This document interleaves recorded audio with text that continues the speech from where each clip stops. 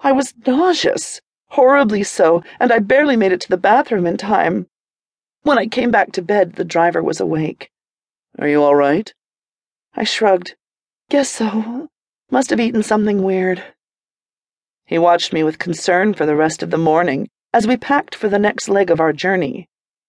We were on the road within an hour, and I munched on some saltines to settle my stomach. I wasn't feeling up to our usual fast food breakfast. It hit me again after a few hours of driving, the sick feeling swirling through me, and I made him pull over to the side of the highway. He handed me a water bottle to rinse out my mouth, and for the first time I tried to count back the weeks to how long it had been since he'd stolen me away, how long it had been since the first time he'd come inside me. It was the night after we'd gone back to my husband's house, the house he and I once shared, living as indifferent strangers for so long. The driver had fucked me raw in front of him. Then we had taken his share of the money from the job they'd run together.